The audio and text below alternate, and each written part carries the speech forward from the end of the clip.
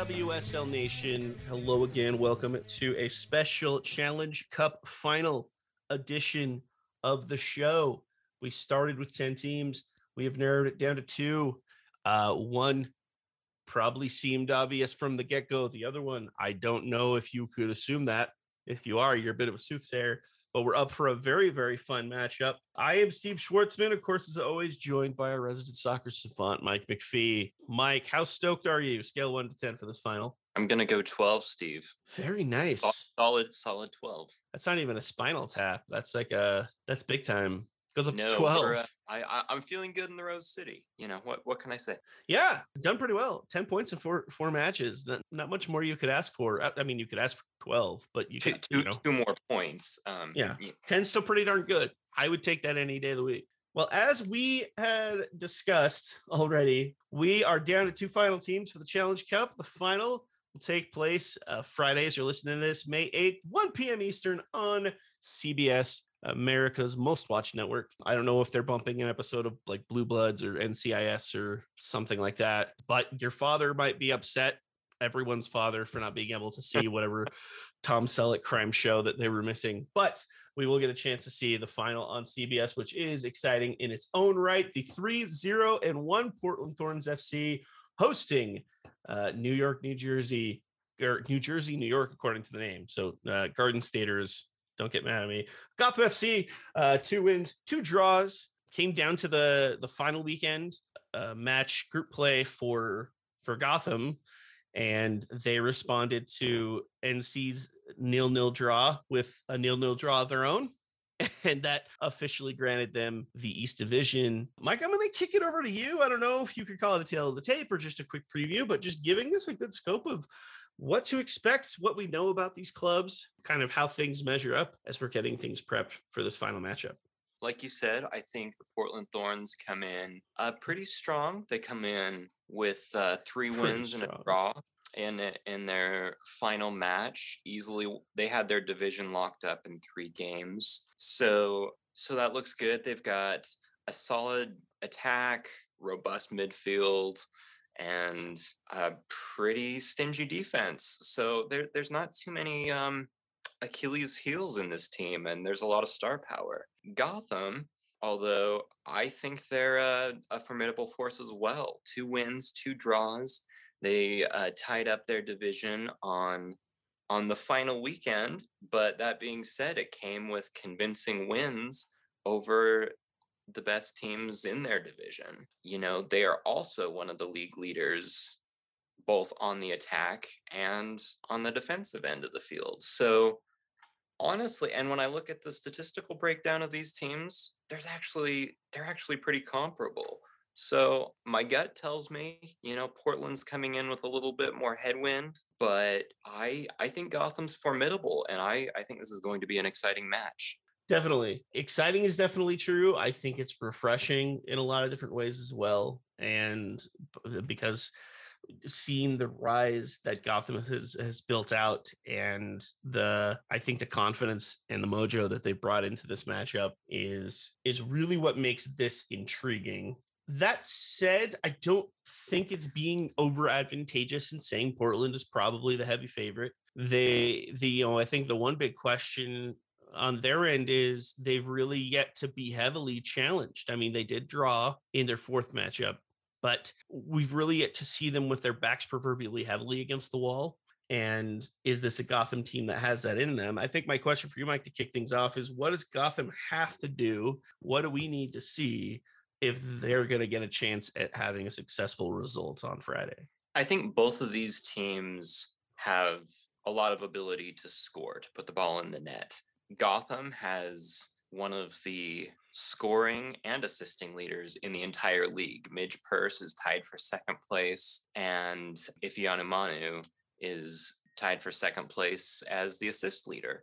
And both former Thorns, by the way, facing their former club. So I think they've got a lot of offensive firepower, not to mention Carly Lloyd, you know, national team 2015 World Cup hero. But Portland obviously has those explosive attackers as well, whether that's Lindsey Horan in set pieces, whether that's the all-time leading scorer, Christine Sinclair, the league leader in shots on goal, Simone Charlie. They've got a lot of different players that can score, Sophia Smith, Morgan Weaver. So back to your question, after, throwing out a lot of names, I think what it's going to come down to for Gotham is on the defensive end. And the good news for them is that between their 2 wins and 2 draws, they have 3 clean sheets. And this is with their backup goalkeeper. I think we were all pretty heartbroken to see one of the best keepers in the league in Kaylin Sheridan go down with an injury earlier in the year. We didn't know how that would affect them on the defensive end, but Didi Harasic has stepped up in a huge way. I believe she is the league leader in saves. Gotham's defensive roster is really strong. I'm a big fan of Imani Dorsey, Gina Lewandowski, Caprice Dasco, Jennifer Cujo, I guess more as a defending mid, but I think that they have really a lot of talent on the defensive end, and their 3 clean sheets out of 4 games speak to that. Yes. If they can shut down the Portland attack, I think they stand a real chance at winning this thing. Definitely. It's interesting how well these groups match up when you look statistically, at the very least. I think Portland's been able to find more shots on goal, but scoring's pretty even as far as things are considered. Yeah, defensively, I think makes a lot of sense on that end. Gotham's been able to really handle that well with their back line.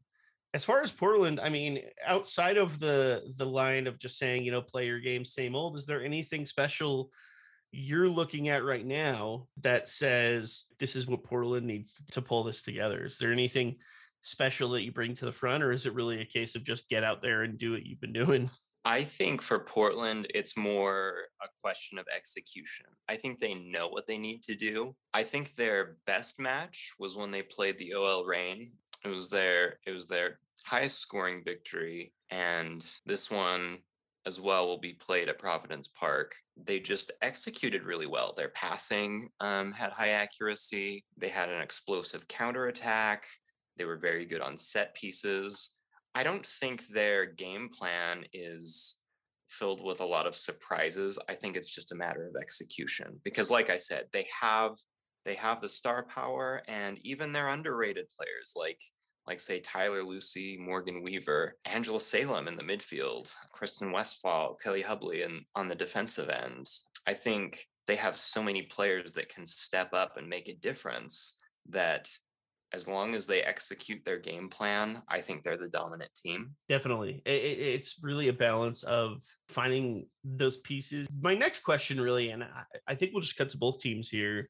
If you could pick one key player, like one pivotal player, this match will come down to this individual from each team. Who is that? So maybe let's start with Portland. We'll talk, and then we'll talk Gotham. If you're looking up and down this roster and you're thinking, who's the one player that's really going to be the impetus or the key impact player, or at least someone that you really like to see something out of them in getting the result they're looking for? When you're looking at the Thorns roster, who is it?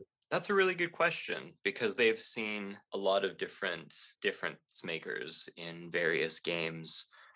But I'm going to give that to... Oh, can I pick 2 answers? I'm sorry. I can't. No. It's okay. I'll narrow down to the veteran, our favorite Canadian, Christine Sinclair. I think that she has a way of controlling the ball in both the midfield and the attacking third and directing it. And I think this is her biggest role as a leader on the field, is that she might not be the fastest anymore, but I think she can direct the ball, and she just sees where the attack needs to happen. And she can distribute really well to those moving pieces, either out on the wing or head back to the midfield to someone like Lindsay Horan. I think she's extremely effective as a leader and a opportunity creator there. No, that's an interesting thought for sure. And just the model of consistency, which is what I think they need. I like that a lot. Is this player for you? It's an interesting case, because I think immediately my thought would go to, we have 3 players who've played over 300 minutes in this case. I'm going to pick one of them. I'm going to go with Megan Klingenberg. Has played 320 minutes, has only 2 shots, no shots on goal. Has one of the few assists on record for the team in these 4 matches. There's only been 3 players that have registered an assist, but that we haven't seen her really in a situation to make that level of impact. Now, she has been more than valuable across the pitch in several different ways. That's not for me to call off her ability to establish corners, especially because she leads the team by a wide margin there. But I think that's the case of when you're looking at some of those classics that are coming off of this team. That's one that really stands out. We've really only seen limited bits of Crystal Dunn, so it's hard to call her out there. Her Ann's a similar situation, so she was who immediately came to mind. I love that answer, and she was my second one that I had thought about as well. Perfect. Set piece architect, which is where they are so intimidating, and one of those players that kind of goes under the radar, but is so key to pushing the ball forward and putting it where it needs to be.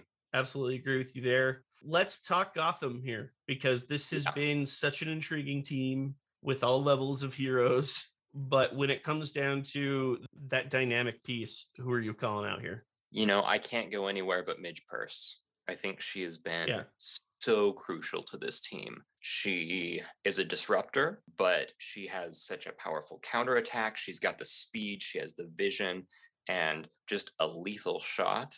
She has been absolutely crucial to this team's success. And playing against her former club, I don't expect anything than her best. So I'm very excited to see how she does. I love that. We talked about, my immediate thought was to call it Lewandowski, but we've talked about defense, and I feel like she's got that unlocked. That said, very similar case to Klingenberg and also to players like Crystal Dunn and whatnot.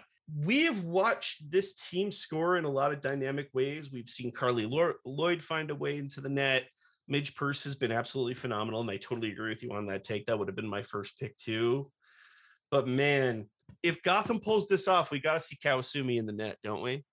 Oh, I love that. We've got to get her in a position to put this together, because she has 2 very quality shots on goal, but hasn't been able to pull that together yet. Hasn't even registered an assist, which is very much not her. So knowing that she hasn't had the scoring level offensive impact while she's been impactful in other ways, I feel like that's something that is a point of heart for Gotham, and I'd love to see her step up in that level. But it's an interesting team because their minutes distribution is very different. They have many a player over 300.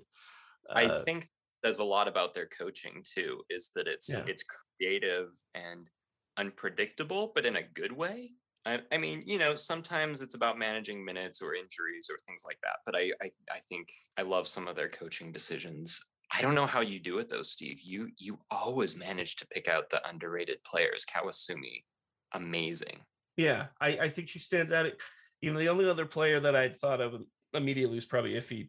She's definitely paid her dues with 2 assists. I definitely want to give a lot of credit to the keeper, Didi Harasic.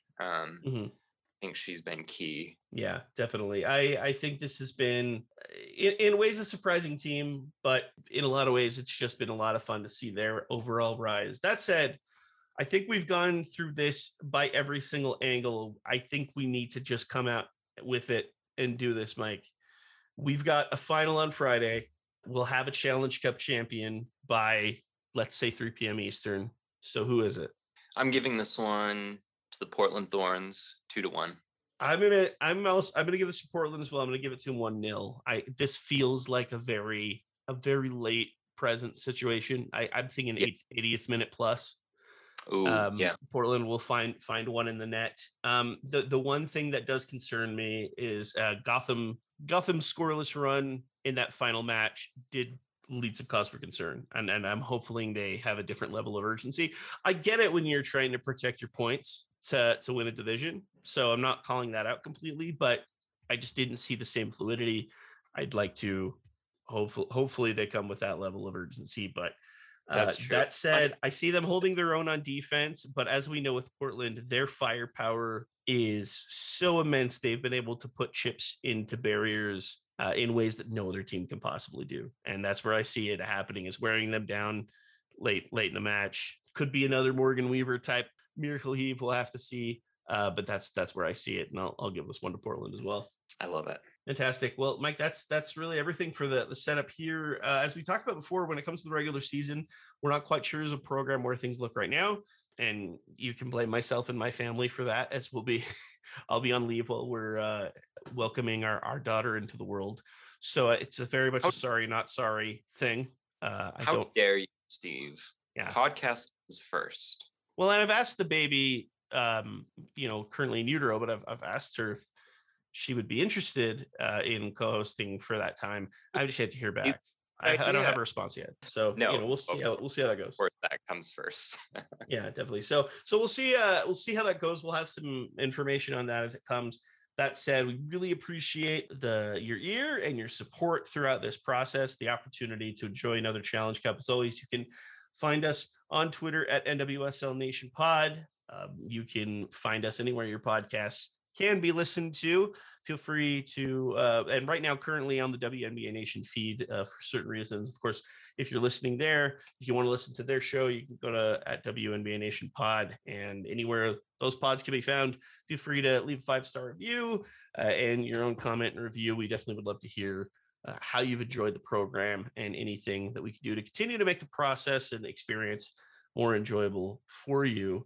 Mike, is there anything else you wanted to bring to the table before we put a bow on this and get ready to see the final of the Challenge Cup? No, I'm excited for this. It's been a fun Challenge Cup. Yeah, love the journey. Love chatting about it with you, Steve. Yes, this has been fantastic to get back into the swing of things. Of course, we've got a regular season, and then for goodness sake, it just might be Olympic time if good old Tokyo has its act together by then. All our best to that part of the world, but it sounds like the Olympics will still be happening, and we may very much be seeing some medal rounding coming around. We'll see how things go. So a lot to be excited about. But before all that, we are going to crown a Challenge Cup champion. And until then, thank you so much for being here for this rendition of an NWSL Nation. Until we talk again, I'm Steve Schwartzman. I'm Mike McPhee. And we'll catch you next time.